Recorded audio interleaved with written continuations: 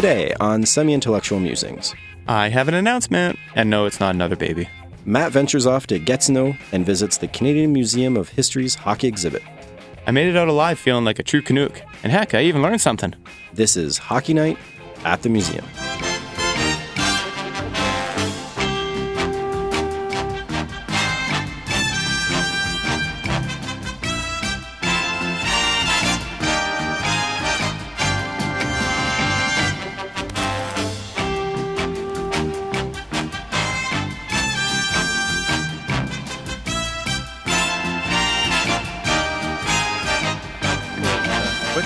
It's nice coming up on a weekend. There's far less. Oh yeah, you don't come up on weekends much anymore. You don't visit me on weekends, man. Yeah, no, it was a nice drive. It's a gorgeous day. It's a little chilly though. It's always it's got a weird cold wind. It follows around the corner, like literally. Like in a couple of weeks, I think we could start to see snow end of September here. Yeah, no, it's weird. As soon as September 1st happened, the fall like appeared. Yeah. Leaves have started to fall. Last year, we had a snowstorm September 10th. Storm. Like, I'm talking like 2 inches. Up here? Yeah. Wow, that's crazy. Yeah, I still had the summer tires on. It was like hideous. It was not fun at all. So this year, we could get snow probably that early again. And it's weird, like this year, our winter went into, I don't know, like April or something. Like, I remember it being freezing cold on my balcony in like the middle of April. Yeah, we had a long winter this year, and I think we're in for another wet, long, stormy, snowy, disgusting Canadian winter. Oh man, it's good that climate change doesn't exist. Right? Yeah. No. I mean, jeez. Welcome to this week's episode of Semi-Intellectual Musings. This is a podcast that looks at social sciences, humanities, and arts that connects the published world to your everyday life. We want to show you why we think research matters, and in the process, show you what we love nerding out over. We give you fresh takes from some of our favorite books, music, films, and sports, striving to make everything from social theory to cooking with wine interesting and accessible. And, Matt, we try not to take ourselves too seriously. Matt, we've said this before, but a successful podcast episode of this show is when we and our listeners say, never thought of it that way before.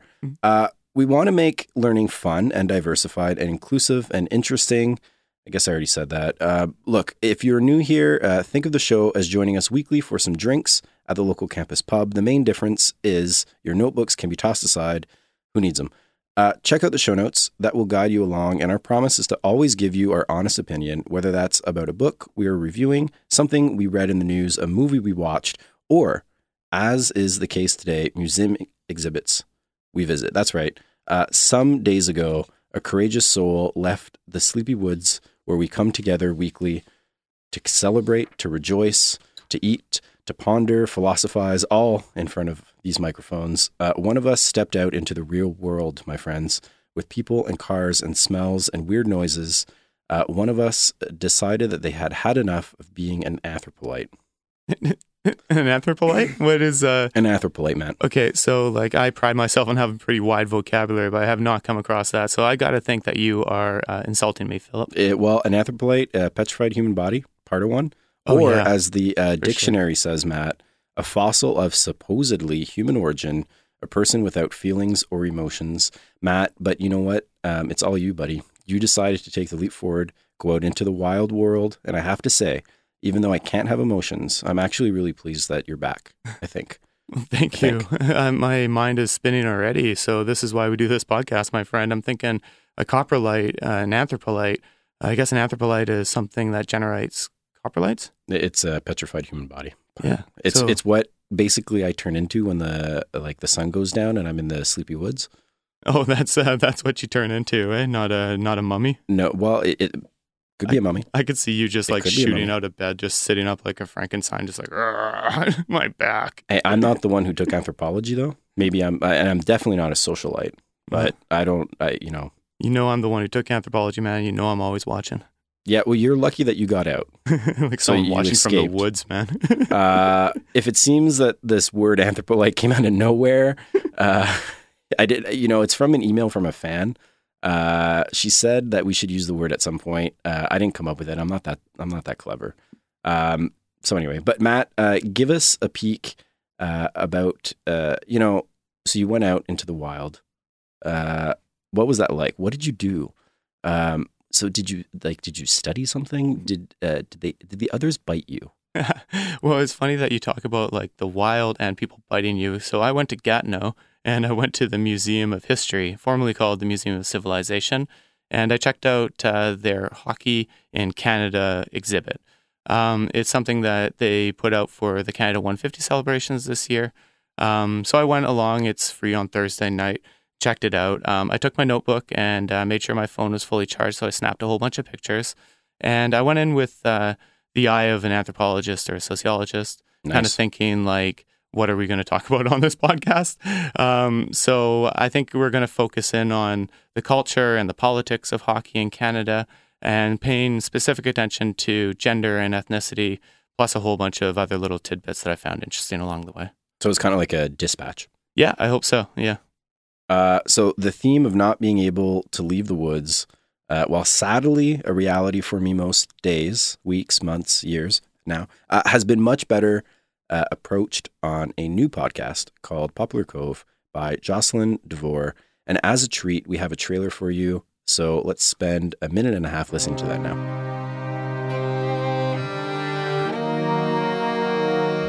Welcome to Poplar Cove, everyone.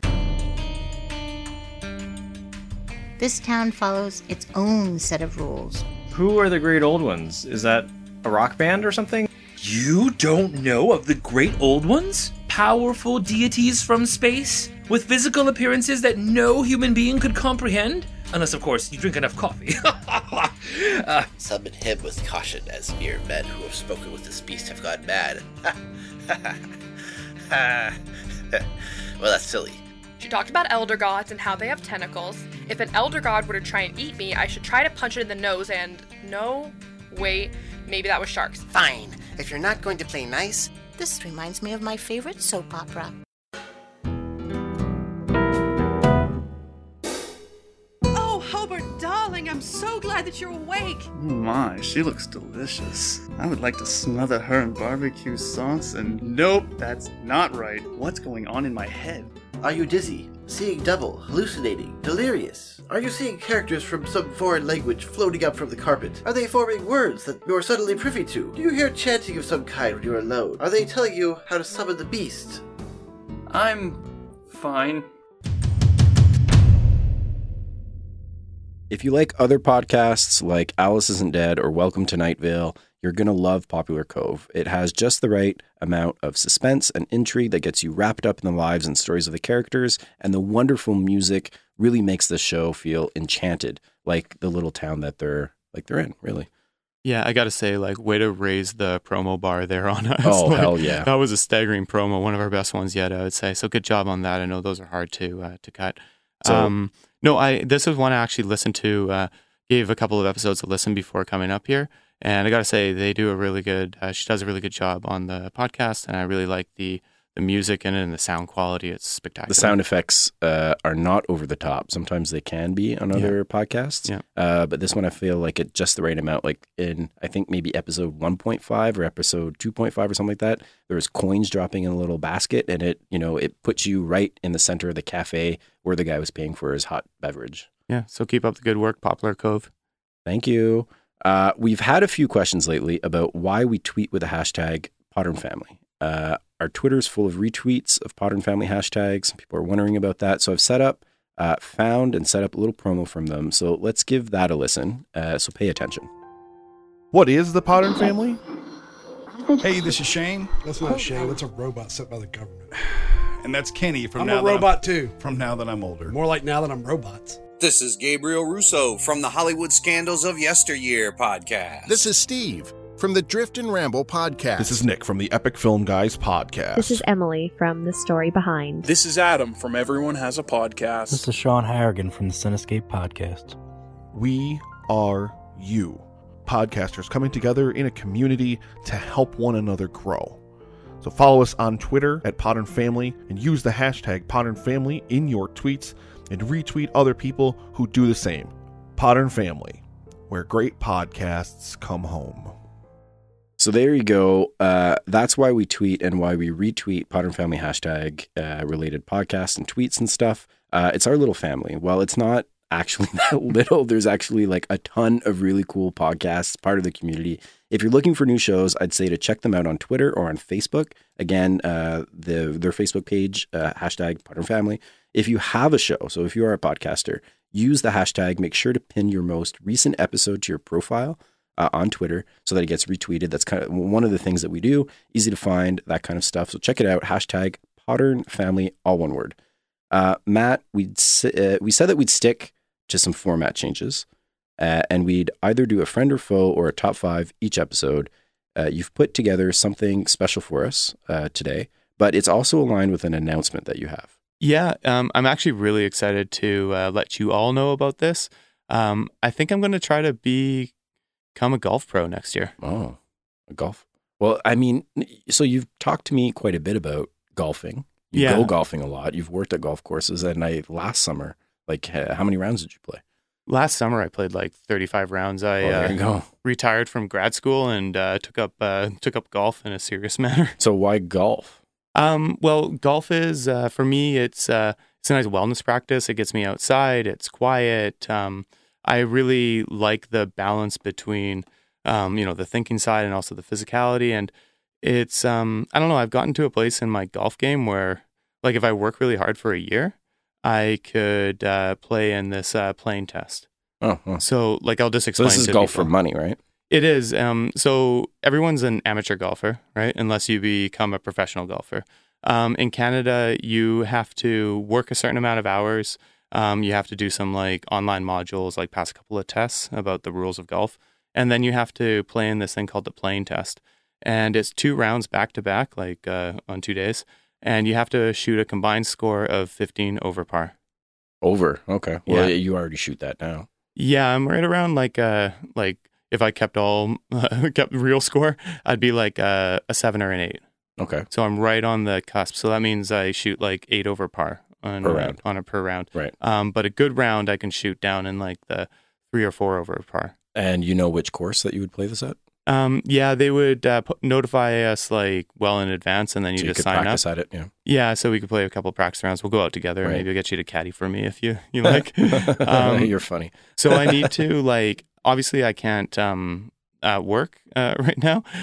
So I'm going to have to. They have a provision actually, which is new, where you can make up your hours after you pass the playing test. Oh, neat. So I can become a pro and then make up and it's like 5,000 hours. Whoa. Yeah. Whoa, so that's a lot of golf. So what I'm thinking, I'm making this big announcement because I need to hold myself to account.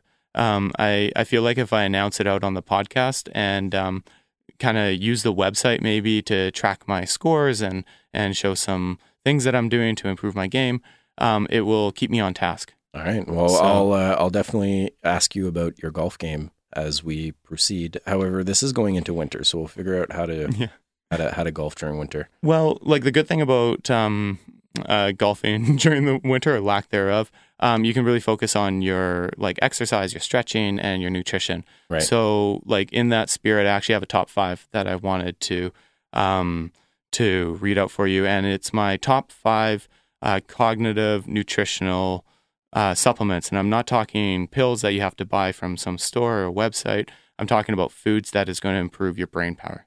Awesome. So what do you got for us? Okay, so coming in at number 5, I have chia seeds. Chia seeds? Chia. Yeah, the same ones actually.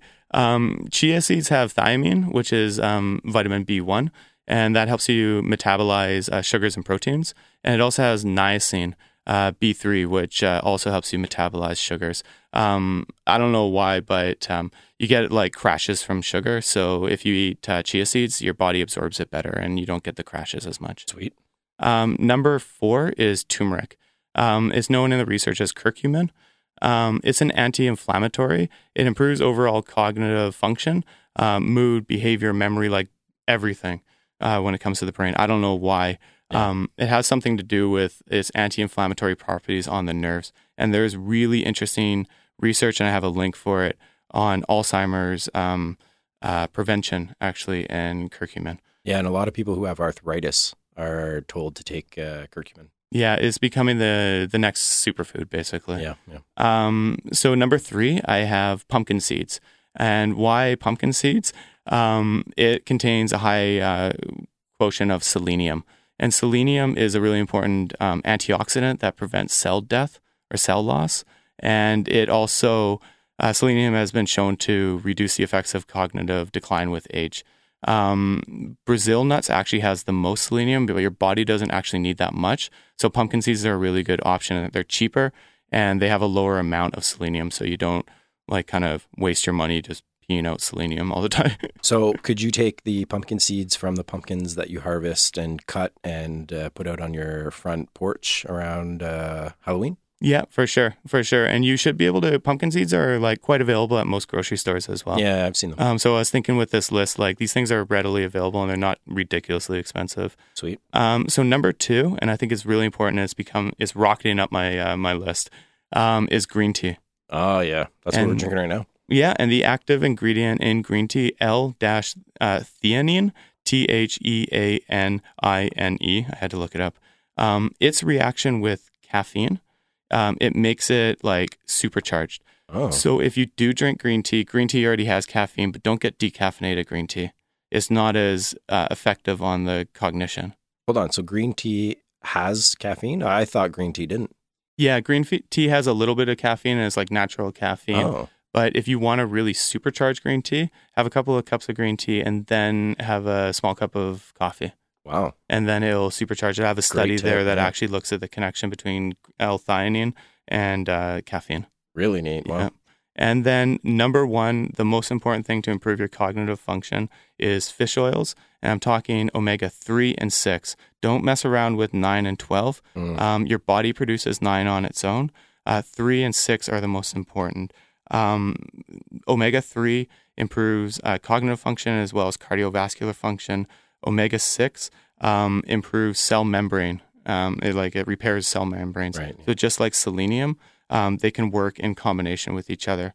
2 really good sources. Fish oils are they're expensive, and you can buy them at any health food store, and most grocery stores are now carrying fish oil. Make sure you get it from a wild source. Don't get farmed fish oil. It's got toxins in it. But if you're a vegan or a vegetarian, I recommend hemp seeds. Especially if you're in Canada, we grow hemp. Americans, it's largely illegal to grow hemp in America, so they're quite expensive down south. But here in Canada, they're becoming cheaper, and you're starting to see hemp in a lot of things. I love hemp. They taste like oily potatoes. Right, yeah. Yeah, so that's my top 5. That's awesome, Matt. Thanks, man. I hope that helps people. Yeah, no, I think I've learned a lot just by that brief little cool. top Thanks, 5. Man. But you did ask me to put a top 5 list together. Yeah, now I sure. approached it a little bit differently than you, so I didn't do a lot of more research on it. And I think this really shows kind of our different approaches to health and things that we take for our health. Yours was much more heady, if I can use that word. Yeah, please do. Mine, as you've mentioned to me, actually, you made me think about it, much more related to sleep. Yeah, I thought that was kind of interesting. Yeah, my sleep patterns have varied widely throughout the years, from insomnia to, oversleeping, not being able to get out of bed to, getting maybe an hour of sleep a night for 3-4 months and then crashing. Oh, that's brutal. In the literature, they'll call it sleep hygiene. That's the new term for it. And my issue is not falling asleep, it's sleeping too much. Yeah. So it's kind of interesting. We both have sleep issues, but they're almost like opposite in some way. Yeah. So my 2 notable mentions for the top 5 cognitive nutritional supplements / things that we do sleep for hygiene. ourselves. So the first one that I have is coconut oil, but people have allergies to coconut oil. Like my wife has a severe allergy to all things coconut, so you have to be careful. Would it be people with like tree nut allergies or No, something? she doesn't have a tree nut allergy. Oh, It's just coconut allergy. Okay. It's weird. So I haven't had coconut in the house, but I know that when I go to your place, a dollop of that in the coffee. Yeah. Another notable mention, good coffee. Why I say good coffee?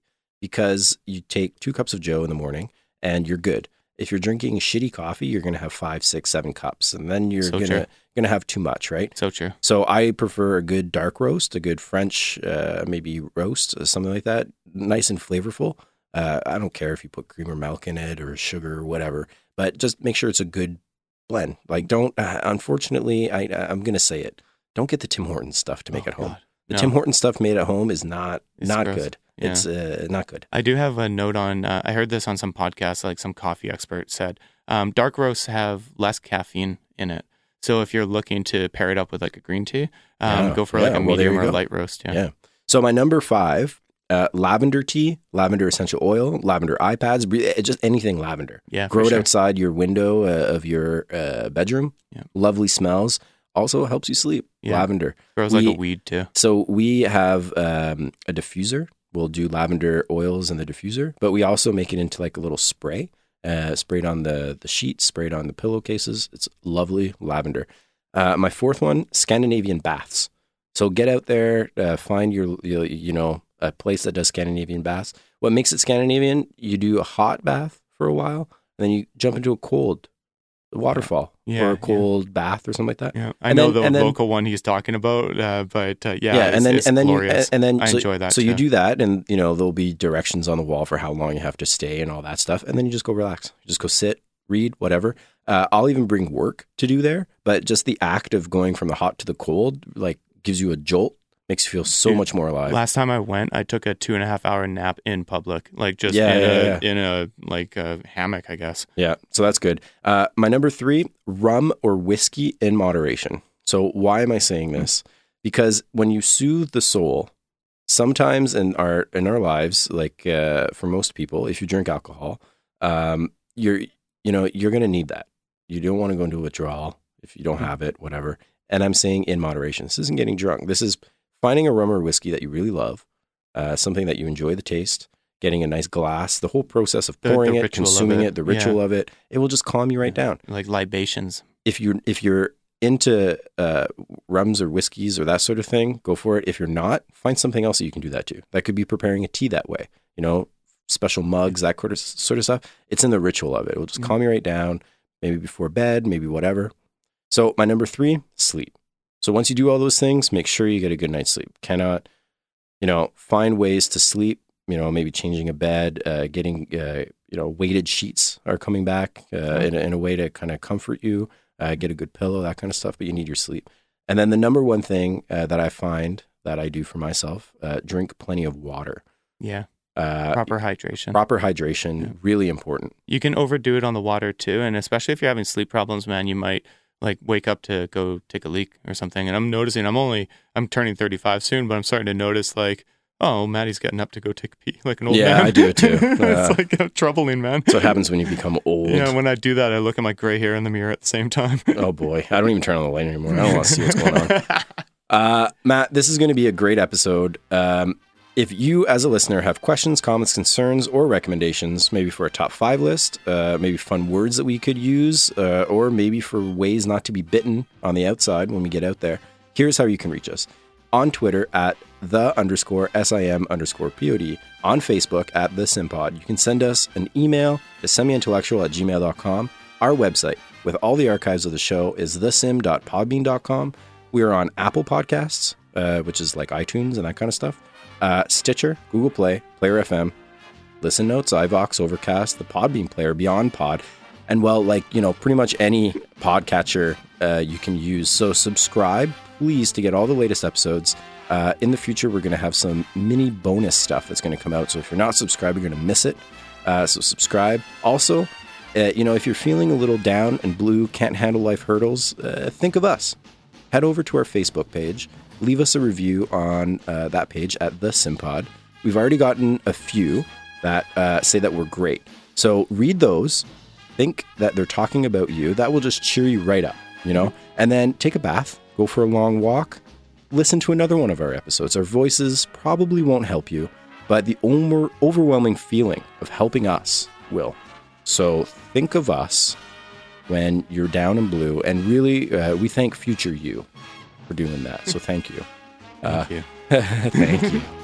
Let's get on with the show. Let's get it on.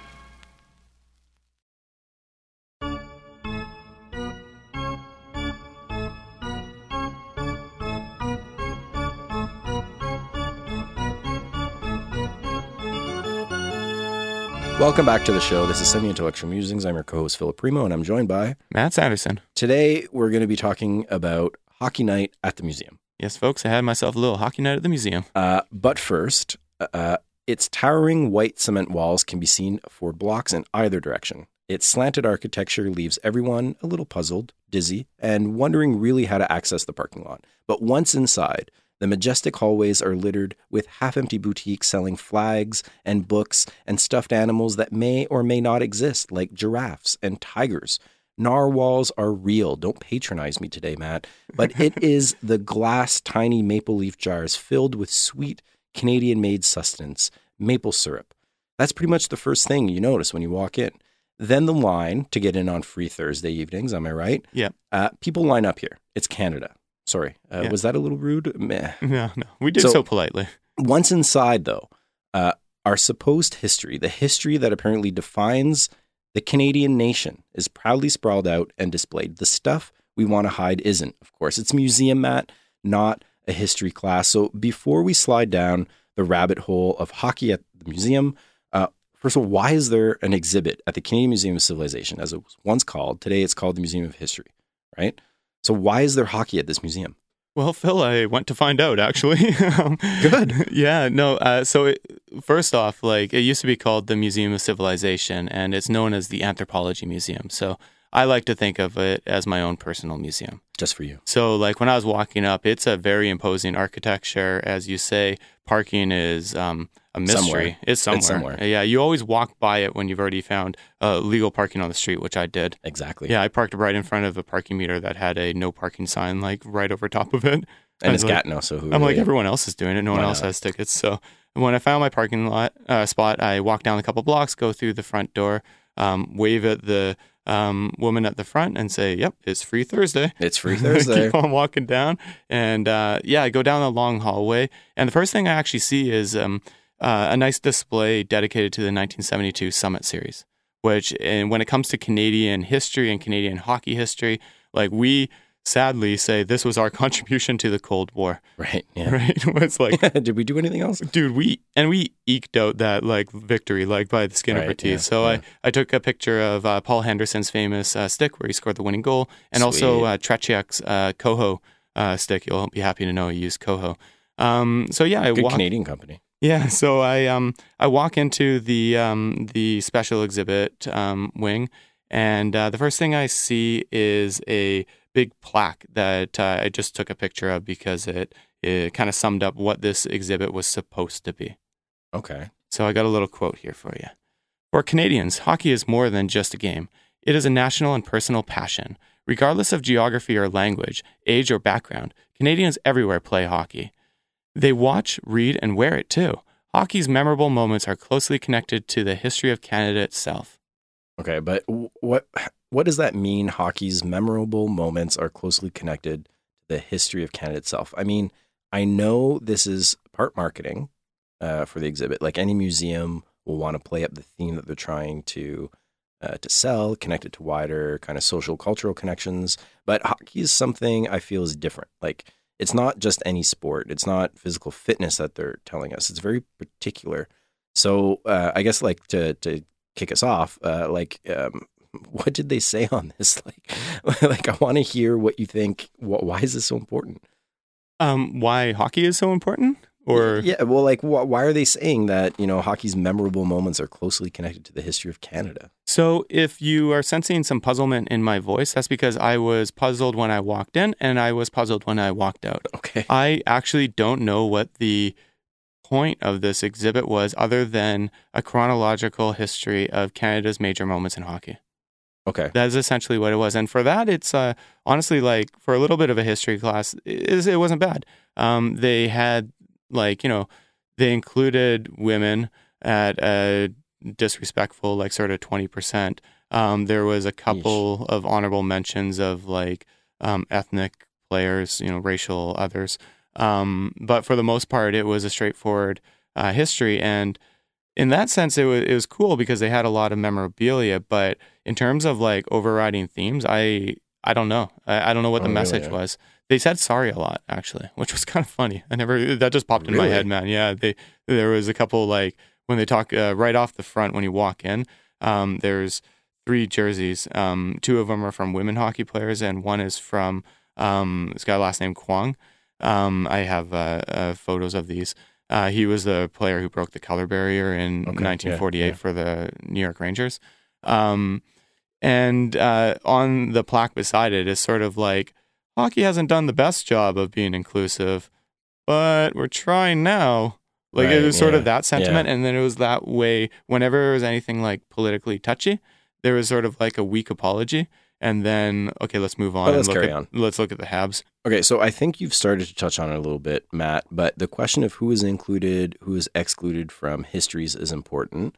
How does the museum do that in this particular case? Like, I'm thinking, who do they show as being part of hockey? Yeah, and I like that you're asking me this right up front, because that was the first thought I had when I walked in. I'm like, I'm going to see how many women are represented, how many people of color are represented, and just sort of make notes on that. So I actually have a lot. There's, aside from Larry Kwong and an African-Canadian hockey player, where there was no real explanation of what his contribution was. It was kind of tucked in the back. Those were kind of the only 2 people of color that I saw represented, which was a shame. And then when it comes to women, there is definitely a lot more representation. So as I said, right up front, there was 2 jerseys of female hockey players, and I would call them like hockey outfits. Like they're kind of like pantaloons and stuff like this. They're kind of like girly, but very early. They're probably from like the 20s. Oh, wow. When you get past that, and Larry Kwong's Trail Smoke Eaters jersey was included in the same display as the 2 women, which is an interesting coupling there. And then you go into the next section, and it's the Toronto Maple Leafs on your left and the Montreal Canadiens on the right. Wow. And it's like they had sounds from the forum and stuff. And then you get into the main section of the museum. The middle section, which was like the big open section, that's where you see most of the women. Hayley Wickenheiser was there. Phil's old girlfriend from back in the day. Reminded me. Rayon, yeah. There she is. There she is. She had this awesome like cutout of her in like her goalie stance and her Olympic jersey from 1998. Hayley Wickenheiser was there, as I said. There was also one jersey from a sledge hockey player right by Hayley Wickenheiser's. And then you go into the third and final sort of section of the museum display. And in there, Shania Twain's sparkly outfit that she wore when she sung an anthem. The national anthem that one time. There's an Indigenous woman who was wearing a Calgary Flames jersey, and I don't know if she's their routine anthem singer there. She's Cree. And then there is 2 other women who was in the people who contributed to like, they're called the Game Changers. So they took on political issues. There's 2 women in there. One was from the 1980 and the other was from the mid 80s. There was 0 explanation on what they did. One of them had sort of a memorial scholarship kind of award with her name on it. No explanation about what it is that these women did. And they're supposed to be in this section, and they're right with Sheldon Kennedy, who famously was molested as a youth hockey player. And then he rollerbladed across the country to raise awareness and money. Yeah, it's come out pretty strong. Yeah. It's interesting that you're talking about this, because as a science and technology scholar myself, so someone who's interested in the relations between like humans and non-humans, basically stuff and things, it always piques my interest to know what sort of stuff is on display. And, what I mean by this is like, how does the museum represent what hockey is through stuff? Because when I think of hockey, I think of ice, I think of pucks, I think of sticks, but also the places I've watched hockey. So there's like a very particular smell that is found in an arena, like, especially early in the morning. We're all going to remember that smell. And there's like a very particular sound of a Zamboni. Those things represent hockey more to me than seeing, stories of old players, for example. So do they try to recreate this at the museum or represent this in any way? It's funny, man. Like, it's not something that I would have looked for. And it's not until you're actually asking me right now that now my memory is being jogged. So in terms of sounds, when I went into that main section where Hayley Wickenheiser and Rayom's jersey was, they had sort of like skates cutting through ice sound, crowd burst cheers. And then the main section of it was designed like an ice surface. So it was white like floor, and then there was boards surrounding it, and then displays all around it. And then on a screen over top, they were playing like famous plays from Canadian hockey history. Okay. So when I was there, they happened to show Daryl Sittler's 10-point game for the Maple Leafs. And they also showed the Gretzky Lemieux Canada Cup goal from like the mid-'80s. Yeah. Iconic famous, moments, right? yeah. So I snapped some pictures. What I did notice was that kids were running through it, screaming, "I shot, I scored," or "He shoots, he scores," "She shoots, she scores." And they're just having the time of their life listening to the ambient sounds going on and responding to it as we used to do playing like road hockey.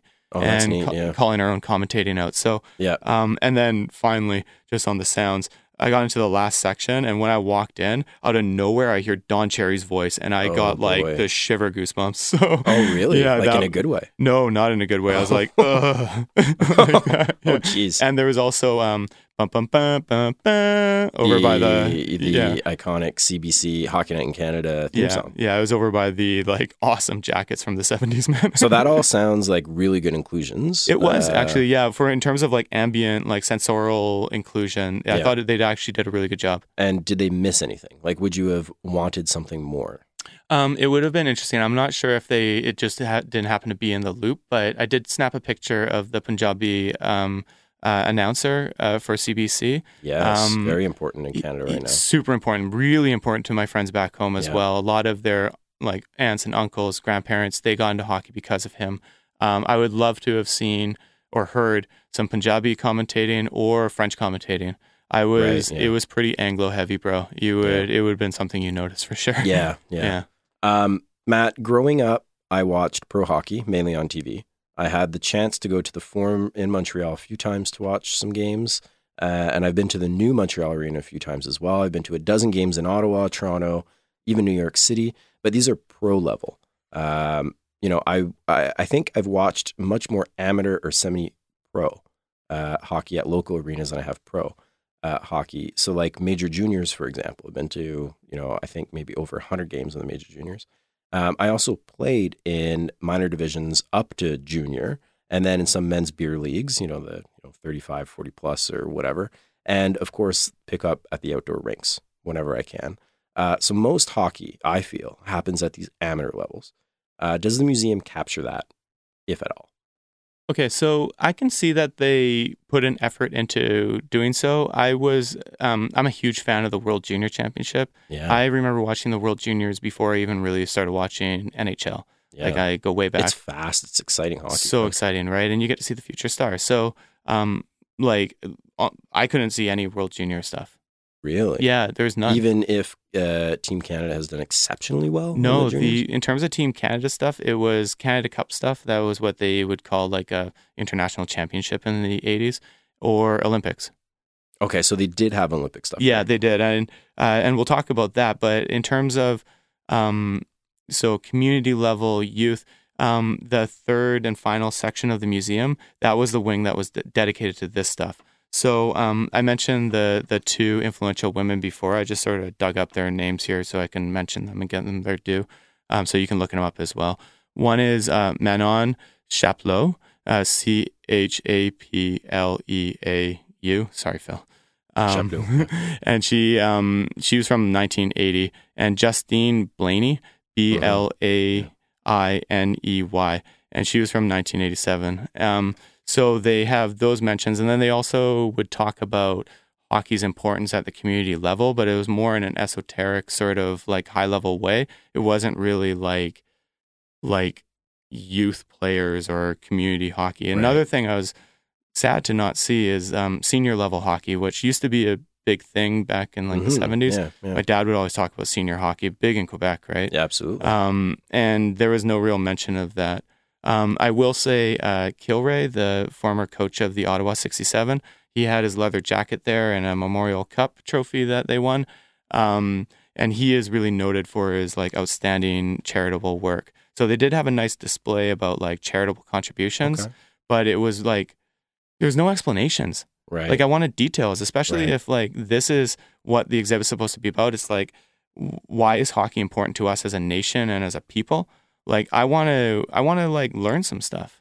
Yeah, you know? It's comparable, I think, the way that you're describing it, to the Yankees Museum in New York City. Oh, really? Because when you walk through the Yankees Museum, it has a bunch of stuff. It has sounds. It has all sorts of things. Like there's a mound set up right in the middle. And I felt like there wasn't that much explaining of the story behind it. It was, here's a bat, here's a glove, here's a ball, right? That kind of sounds like what you're explaining to me. Here's a picture, a cup. This person's important. Move on, right? Yeah, so before we move on, maybe we talk about Olympic stuff. I do want to give a shout out to Pat Burns, the famous coach, and Roger Nielsen, the famous coach for Vancouver, and then he ended his career in Ottawa. Both men did a lot for charity, and I think they deserve an honorable mention. Yeah, and they had displays at the museum as well, right? Yeah, they have really cool displays, like Roger Nielsen clearly like yelling at some ref, and Pat Burns also yelling at a ref. Yeah, they're both like just pointing and yelling. It was great. It was like where they should be, like perfectly in place. So you brought up the Olympics. You talked a little bit about it before, but let's dig a little bit deeper into it. How are the Olympics represented at the exhibit?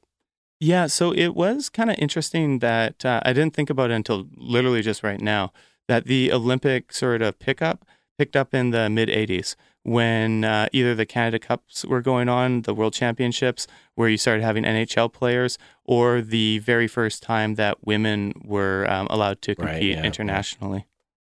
So, like, did they retrace the history of the kind of Canadian involvement in the Olympics, or was it more or less kind of like a nod to nationalism? Yeah, well, they definitely did not go back into like the 20s or something, like the early Olympic Games. Right. And they definitely did a good job of focusing on when women and female hockey entered the international competition. You know, I'm gonna move us away a little bit from these levels of discussion, because I want to kind of dig into this notion of nationalism a little bit more. But it seems to me like this whole thing so far has been revolving around portraying hockey as something uniquely Canadian. But as we know, Canada, like many countries, is one of regionalism. Hockey in rural Saskatchewan is different than hockey in urban Vancouver, and that is different than hockey in Toronto, and that is very much different than hockey in northern Quebec or the Northern Territories. Or maybe it's not. Matt, walk us through the messages that you got from the displays and the stories that the museum was trying to tell about this regional kind of aspect to hockey. Okay, so regionalism, that is the name of the game here. I really picked up on this when I was walking through and I took some notes. I noticed right off the bat, of course, there's a ton of Maple Leafs and Canadiens memorabilia. Yeah. That's just because they were the two Canadian teams for the longest time. But I did notice that there was much more Toronto Maple Leafs than Montreal Canadiens. Really? So I did make a mental note just to share that with Phil over here. Interesting. In terms of the Maritime, so that's the east coast of Canada, so Newfoundland, Prince Edward Islands, New Brunswick, Nova Scotia. Labrador. And Labrador, don't forget.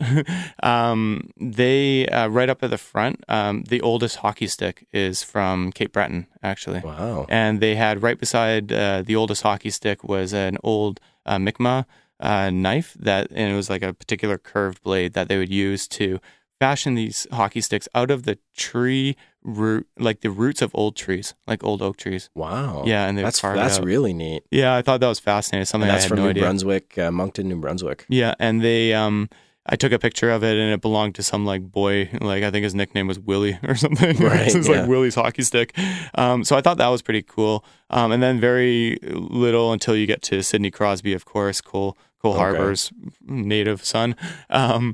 But then I also made a note. There was only one Quebec Nordiques jersey. Just one? And that was jammed off in the corner, man. It was such an afterthought. There was a wall of pucks, like some thing that some guy made about all the teams in like the mid-'90s. And then right beside it was the Quebec Nordiques. And I took a couple of pictures. It looked like such an afterthought, man. Wow. I also found that there was very little, if anything, about the prairies, so the middle of Canada, for those who aren't from Canada. And then also very little on West Coast involvement. like nothing that I could really see other than this guy Kwong about Asian Canadian involvement on the West Coast, which is obviously a big deal. Japanese Canadians played hockey like now. crazy. There's a famous player from Floral, Saskatchewan. Yeah, he was displayed prominently. We know him as Gordie Howe, Mr. Hockey. Mr. Hockey. Yeah, he was in there not as much as I thought he would be. Okay. Like there was like a display for Gordie Howe, but I think because he played for the Red Wings, like I don't know, they didn't like the look of it or something. I would expect Mr. Hockey to be displayed a lot more prominently. He holds the record for people who don't know of playing in the most decades. Like I think he played like something ridiculous, like 5 or 6 decades. So if I read between the lines, they approached it, or they tried to approach it by recognizing regionalism. Yeah. Canadian national regionalism, though. Yeah. So the overwhelming theme to that is that we are united as Canada under hockey. Yes. And when we say united as Canada, right. Like who do we mean? And what about the Indigenous people of Canada? Glaring omission. The hockey stick is interesting and neat. Yeah. And that's an artifact. Well, this is it, right? Yeah. It's like an old knife or whatever. Right? It would be kind of akin to finding like a frozen lump of poop. Yeah, like a and saying, hey, they used to play hockey with this. Anthropolite. It's I dug up her name, the hopefully anthem singer from Calgary, Akina Shirt is her name. And then throughout there was like a wall with like one women's team, and then maybe 5 Indigenous teams around, and that was from, it looked like the 1810 or 1910s rather. I took a picture of it, and then no Jordan Tutu, for example, because I remember him at World Juniors. Like that was like, oh my goodness, like Indigenous people also play this game, right, and that was in like, I don't know, like the mid 2000s. So there just wasn't a lot. There was one statue made by an Inuit artist of like a person playing hockey, and it's like Inuit art, and that was pretty much it. Okay, so they kind of tried. This brings us into... if you're just going to kind of... you're just going to kind of try, maybe you don't even try at all. Well, just make it like Canada, hockey, Canada's white game. Well, this is kind of where I'm going, Matt. So, like, I think, what we've been talking about gets to social cultural aspects of hockey. So it moves beyond kind of the game and its history. We've been pointing to a lot of this as we've been talking, but I want your critiques here. What did they fail at? What aspects do you think they messed up? Or maybe, something that they could have done a little bit better, but really, let's try to unpack some of the assumptions underlying these fails that they have, for lack of a better term, Okay, so I've mentioned it a few times, but they really lacked, I'd call them explanatory plaques, but basically those descriptions next to a display that explains the display. Some of it, I imagine they thought we would know who these people were. Right. So yeah, the assumption there is that we were just going to know who this person is, right? And so like for Sheldon Kennedy, for example, that was a huge story here in Canada. And he had a full like explanation for his plaque, but everybody knows that story. Right. And he's right next to 2 women who I don't know their story, and I know a shitload about hockey and a lot about hockey history. And I've never heard of these 2 women. Their story could have been told. Yeah, totally. I will say, Darnell Nurse, I believe he plays for Edmonton still. He might have been traded, but he had some photos and his sticks with pride tape around it. Okay. And I thought that was a really interesting inclusion. It was right next to Sheldon Kennedy and these 2 women all within the same display. Okay. So that's kind of like the, I would call that like the diversity section of the exhibit. God, it's weird to have... it's weird saying that. Well, it's also weird to have a guy who was molested right next to a pride stick and then 2 women right in between them. I think that in terms of politics of representation, as we would call it in like anthro and museum studies, that was something that like I wasn't okay with. I left. Right. I'm like, that wasn't enough explanation, and it was a weird placement there. Right. And it was placed like spatially when you walk into that 3rd room, and then it's like the quick right-hand wall that's right there. So you're going to walk right by it unless you stop, turn a 180, and then look at it. Right. So it's like tucked in the most visible place, rather. Right. So. Okay, so we've been hammering on this a little bit throughout so far about stuff that they didn't do. Yeah. What are some things that you thought they did do well that you wouldn't have expected to see there? Okay, so there was I really got a kick out of the equipment, actually. I didn't think I would, like, because I know the evolution of hockey equipment, but I took a picture of Gary Cheever's mask. He was like my favorite, like, old school goalie. He has this famous mask. It looks like a kind of like a Jason mask. Like the scary one. Yeah, scary one. And then it has like stitches all over it, right? Right. And right next to it was Jacques Plante's original mask. The famous mask. He's the one who invented the goalie mask, which is crazy. So he's tired of losing his teeth and getting his good looks getting all messed up. Yeah, I took like 2 or 3 pictures of the goalie pads as well, like the leg pads. Oh yeah. There was like some old horsehair pads, like the brown leather ones, and then at the end was like to show the evolution of goalie pads was Sammy Jo Small, the female goalie for Team Canada. She's famous. Her pads were there, and she's awesome. Go Sammy Jo Smalls. I've always been a fan of yours. And then I also took some pictures of the hockey sticks, and again, like it's hockey sticks, like. It's not that interesting, right? There's an evolution to them. The big evolution was they put a curve in it in the 60s, and then they made it out of graphite aluminum in the 90s. Yep. That's what we were playing with. And then now it's a composite sticks. But what was really fascinating was Sheldon Sauré's stick. Mm-hmm. I took a couple of pictures of that. It's got this like, I must have been from like the playoffs because it just looked like it'd been to war, man. Right, yeah. And another fun little thing that I thought was a kind of a fun inclusion, I'll just note it. I took a picture of this Toronto Maple Leaf sweater, and it was all like ripped up with bloodstains on it. And it was just like, that's what hockey used to be. So that was like the only mention, actually, interestingly enough, of hockey violence. But yeah, it was overall, like I actually, for a guy who knows a lot about hockey, I actually did learn quite a few things. And you go in sometimes, like as a cynical asshole like we are, you go in like expecting them to like mess up on the gendered representation or the representation of different ethnicities, but like it's typical museum, women are underrepresented. But I did get a chance to learn about a number of female players I had never even heard about before. Like even these ones that didn't have an explanation, they're easy to Google, man. Like I'm going to go home and Google them. Right. So you think it like more than lacking, stories or whatever, it at least left you with enough will or enough curiosity to go further with it. So to extend the exhibit outside of the museum walls. Yeah, and totally not what they were intending with the lack of explanations. Right, but that's how I'm going to take it, because you can leave just sort of pissed off, or you can leave and be like, well, they didn't cover that enough. I better go learn some more, because I did learn some things. So it was good in that sense, I think. All right.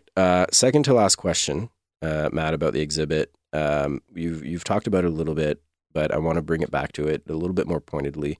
Violence in hockey has been a hot topic recently. Calls for banning fighting, for example, still ring loud, albeit I think they have been weakened a little bit. It seems to me anyway, like we're not really talking about all that much. But how is violence in the sport approached at the museum? Did you get a sense that there was an agenda regarding fighting, or maybe, around concussions in the sport, or a sense that they wanted to revise the history of violence in hockey to fit a particular type of agenda? Okay, so there was definitely no, like, sort of what we would call tough guys. Like, there was old school hockey players who were used to be also tough, like Tim Horton, for example, was like a big, tough defenseman. But goons, guys who were hired to fight. Yeah, there's no goons. There was no imagery of hockey fights. There was one helmet. It's from a player named Ace Bailey, and he's a guy who essentially invented the hockey helmet. And I'm pretty sure I'm right on this, but I think he got whapped over the head with a stick, right? And almost died. So that was a signal to violence, but nothing in terms of fighting. So it was definitely a bit, when they talked about violence, it was dislocated. So I mentioned it before, but the riots were in this hallway, and there was just this big plywood board where famously in the days after the Vancouver riots in, I think, 2009 or something, people would write their messages of like hope and like Vancouver, we're not like this, blah, blah, blah. And then there was also the famous picture of the couple kissing in front of the line of like SWAT team members in Vancouver. I was actually downtown that night, and I drunkenly stumbled out of my buddy's apartment where we watched the Canucks lose in the finals. And I'll tell you, man, the city was angry and sad at the same time. Yeah. And you can totally feel it in the air. Yeah. And you can just see people like, okay, boys, it's time to riot now.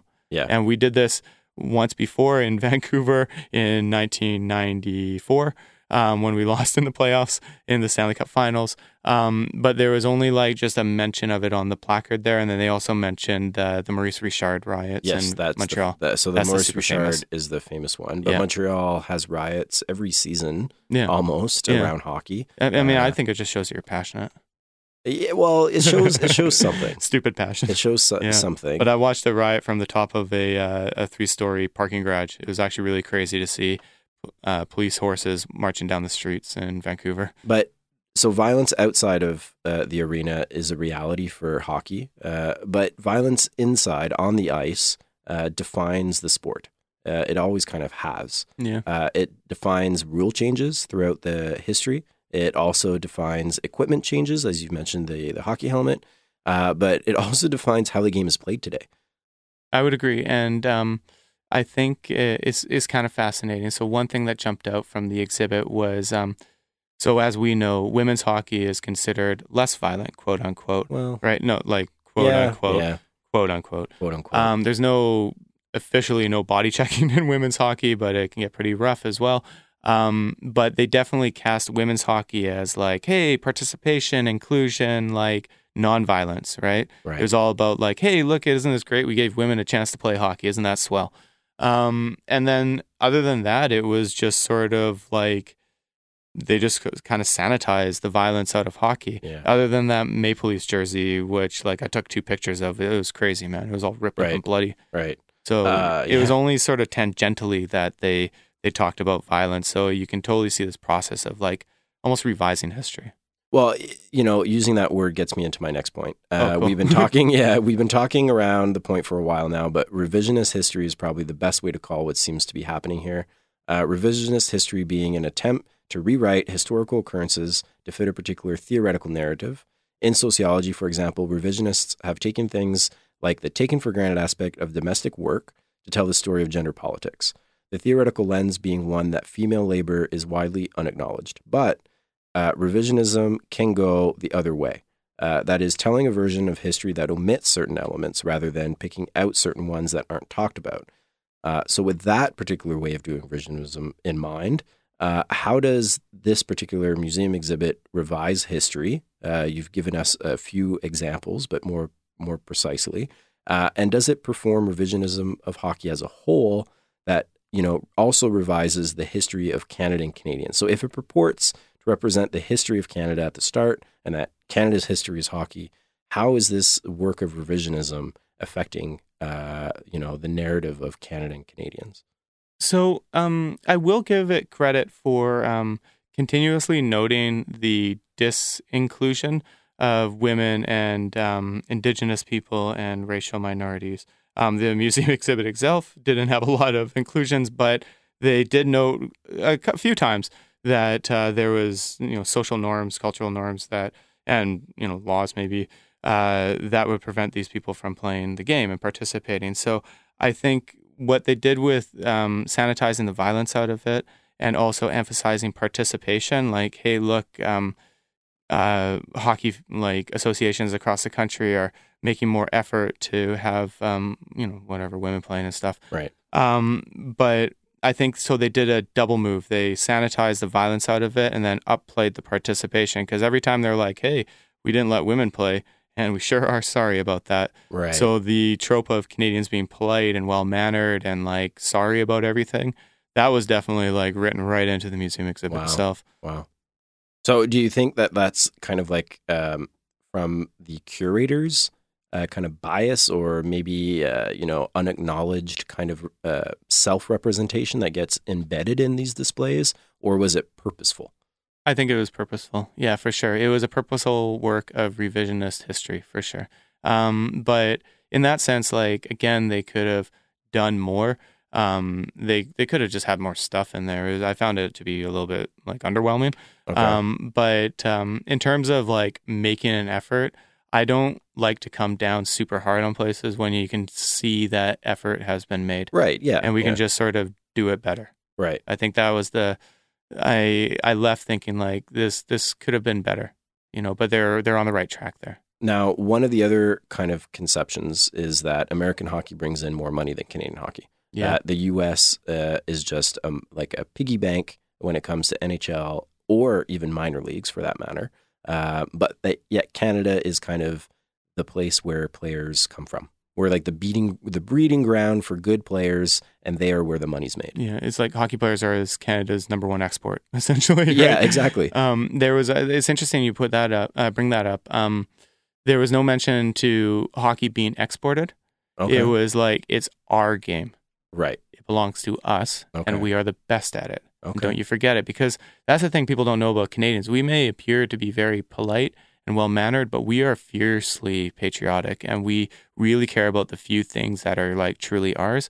And as we see other nations getting better at hockey, I think that was one of the underlying messages, actually, was that proving that it's still our game, God damn it, it always has been. Yeah. Oh, that's interesting. Yeah, I never really thought of that. I never thought of that myself either, yeah. So really, in a way, that this exhibit could be kind of a response to maybe sentiment that our game, quote unquote, is being taken over. Yeah, for sure. And you see the NHL right now putting a lot of effort into breaking out into China. The Canucks actually have an exhibition game in China this year, and they're trying to break out into the bigger market. So as you say, with the money involved, I think this exhibit really played up the sentimental Canadianness. Wow. Last question for you. Sure. We've talked on the show and personally about our interest in the history, politics, sociology, anthropology of sport. I think that this episode has captured that interest and really put it to work in a grounded way. So thank you, Matt, again, for going out into the world, where there's crazy smells and sounds and all those weird things. It's on your side of the river, brother. It is in Gatineau, this museum. But thank you really for bringing us some astute, interesting observations. Thanks, man. It was a lot of fun to hear you speak about your time at the museum. But before finishing up, do you recommend this exhibit to our listeners? Should they head out with their families, their friends, and spend a hockey night at the museum? Yes, I would. I wouldn't pay the full weekend price. Try to go on Thursdays and get all those discounts you can. But yeah, I would recommend it, actually. I actually did learn quite a bit.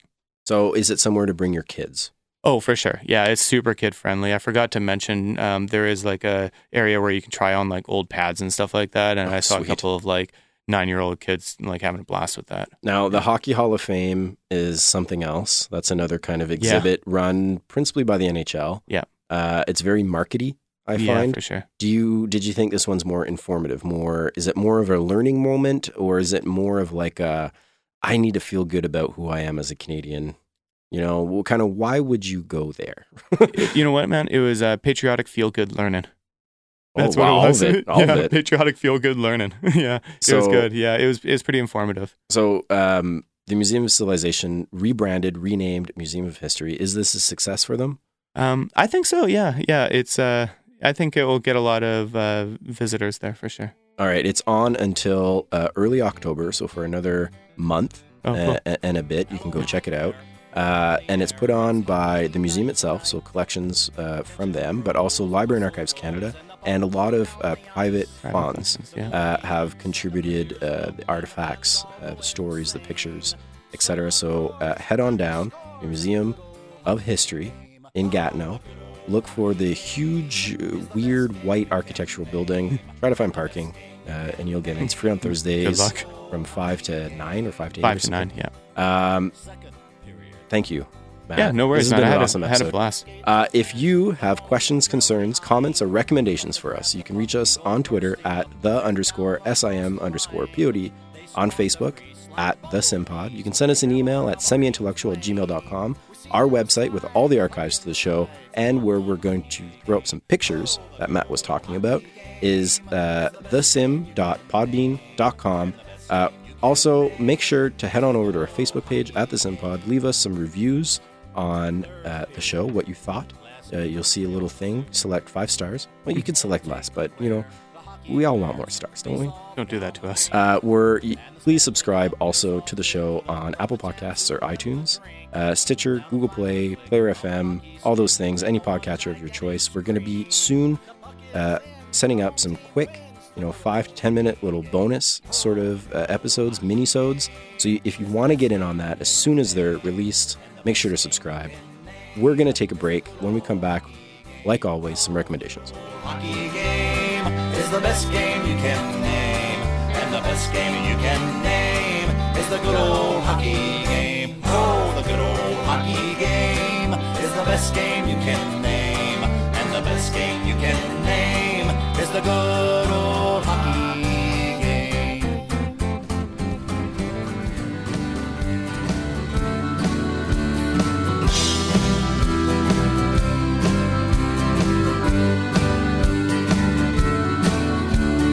Got the boys together playing hockey all day. Put the sticks in the middle and you toss them either way. Put 2 logs on either side and we'll use them for the net. I put the jersey on that I got for Christmas.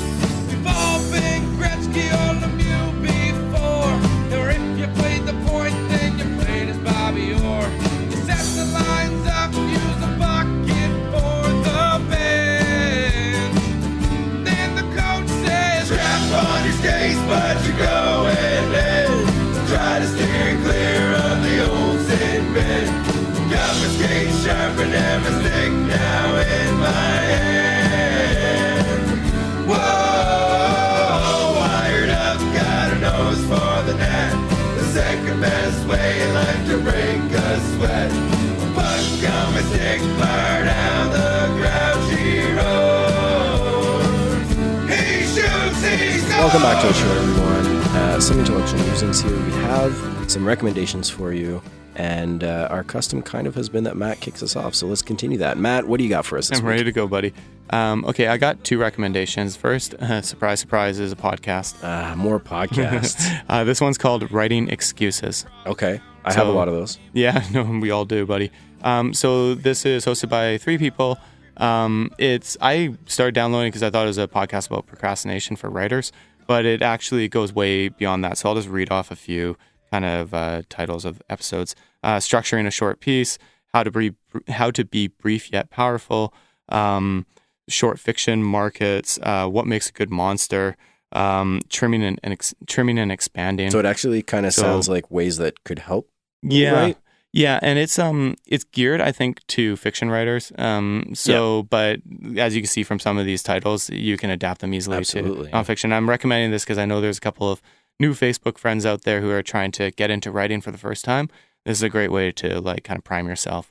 And to go along with this podcast, I am going to recommend short science fiction.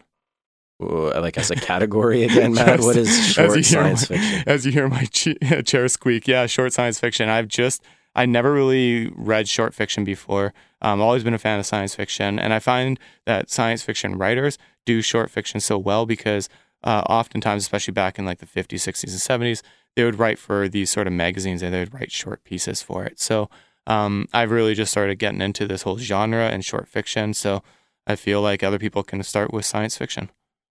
Short science fiction, yeah. All right, well, that's neat, short science fiction. It kind of ties into my recommendation. Seriously? I don't watch a lot of TV. As you know, we don't have a TV. That's right. However, I am going to recommend a Netflix original, Luke Cage. Oh, I love Luke Cage, man. That's a good one. Yeah. So Luke Cage, made by Netflix. It came out a year ago, so September 30th, 2016. So, it's appropriate for me to be talking about it now, a year later. Chio Hodari Coker is the co-creator of that, and it's based on the Marvel comic books, The Defenders, Luke Cage, that kind of stuff. It stars Mike Coulter, Simone Mizik, Mahershala Ali, and Theo Rossi. Matt, it is The Wire of 2016 or 2017. It uses a lot of the same characters as The Wire. It is absolutely fantastic in its storytelling.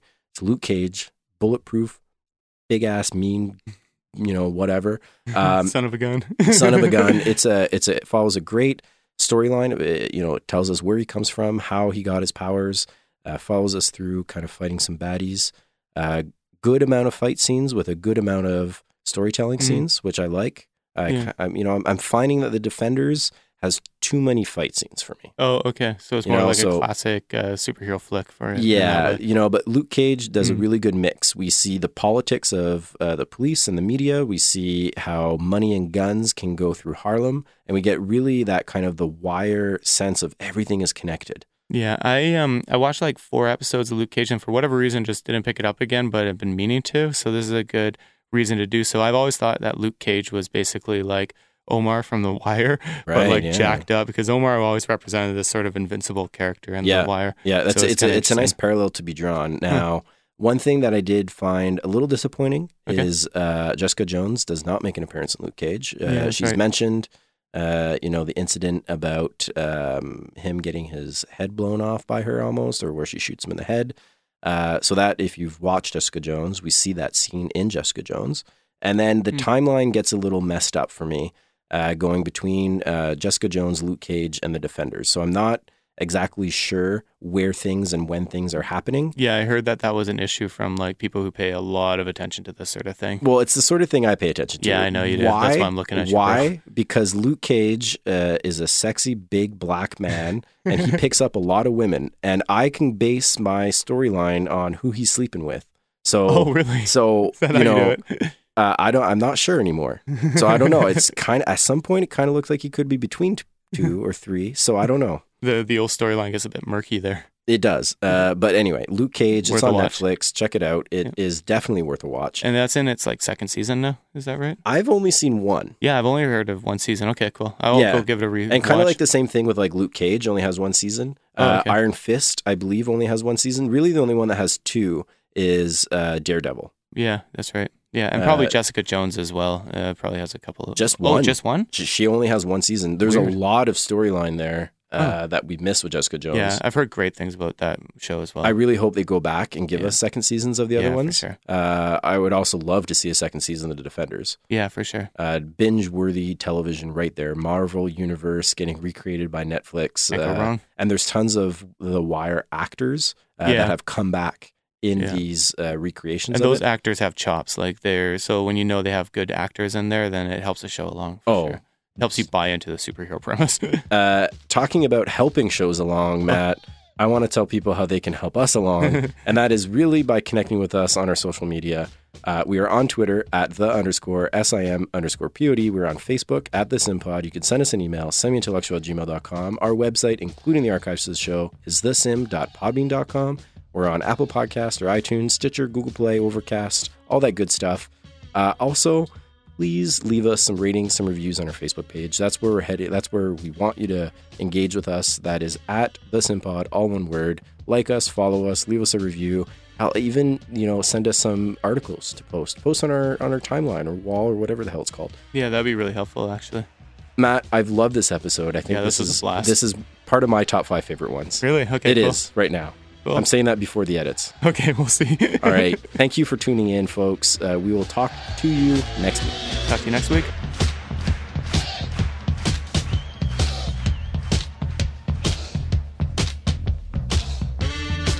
Even with a squiggly black stripe going across horizontally? A what? Squiggly black stripe going across a yellow sweater.